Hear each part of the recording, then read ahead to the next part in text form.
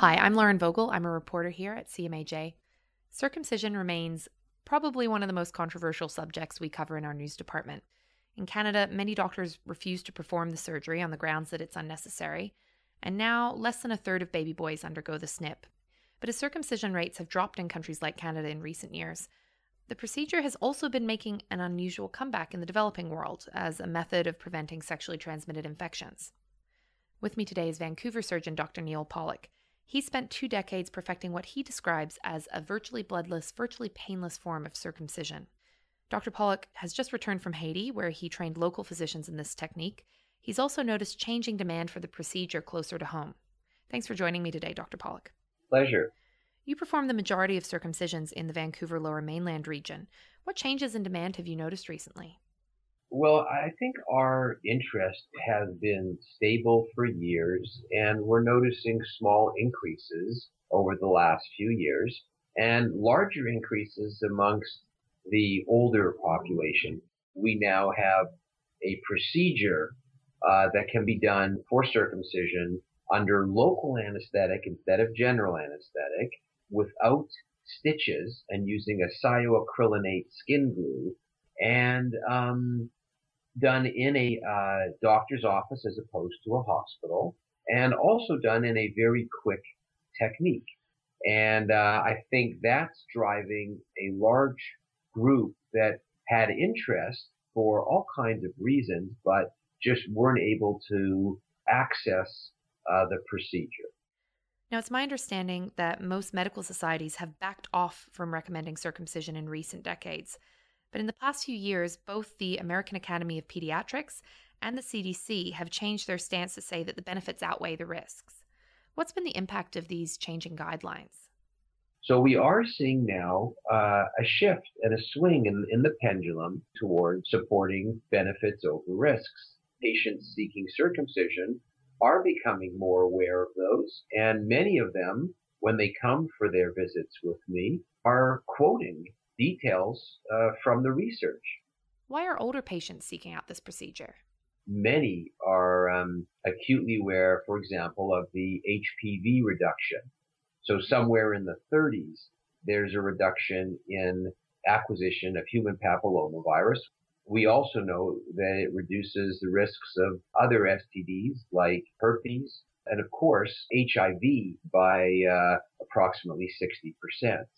Many of the older patients are aware of this impact and, as I said, now feel like there is an opportunity to have the surgery done in a quick, virtually painless, virtually bloodless way with an improved cosmetic result because of the skin glue versus the stitches. I know we've talked about the pendulum swing of interest in circumcision, and that's particularly true, I think, in developing countries where the surgery is now being encouraged as a way to curb the spread of STIs. You traveled to Rwanda in 2009 and more recently to Haiti to train physicians. What's the need in those countries and what drew you there? The HIV prevalence in the areas that I was teaching in Africa, and as well significant but to a lesser degree in Haiti, the intervention of circumcision was evident to us that it would help reduce HIV acquisition and HIV-related illness, morbidity, and death in a huge number of people over decades. Because as we discussed, it has a 60% approximately reduction in HIV acquisition when you don't have a foreskin. And when you remove that portal of entry. So yes, it was an incredible experience, and I'm keeping the door open now to working with others, especially in high HIV areas, where I'm confident it'll have a terrific long-term impact in reducing the burden, especially of that disease. You were training doctors to perform infant circumcision, but many other campaigns have focused on adult circumcision with varying degrees of success. Why focus on children versus adults? Well, as we discussed in regards to the multiple benefits of circumcision, many or some of those are more relevant in infancy. For example, the reduction of urinary tract infection by approximately tenfold. Of course, if you reduce the risk of disease acquisition earlier in life, then you're protecting patients from an earlier age.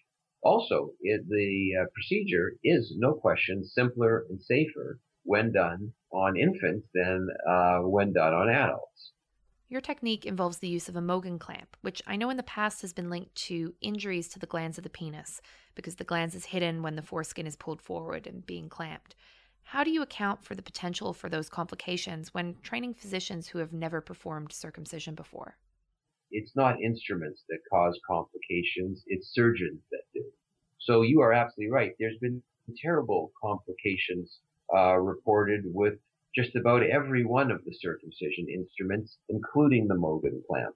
But through experience and meticulous operating, there are very easy, deliberate maneuvers that you do and that you teach other doctors that they should do that obviate the possibility of glans trauma. And I say that because I've done 35,000 infant circumcisions and I've never traumatized the glans of a patient. Now, I know you've been in correspondence with the physicians you trained in Haiti and Rwanda. What kind of feedback have you heard from them about the impact of the training?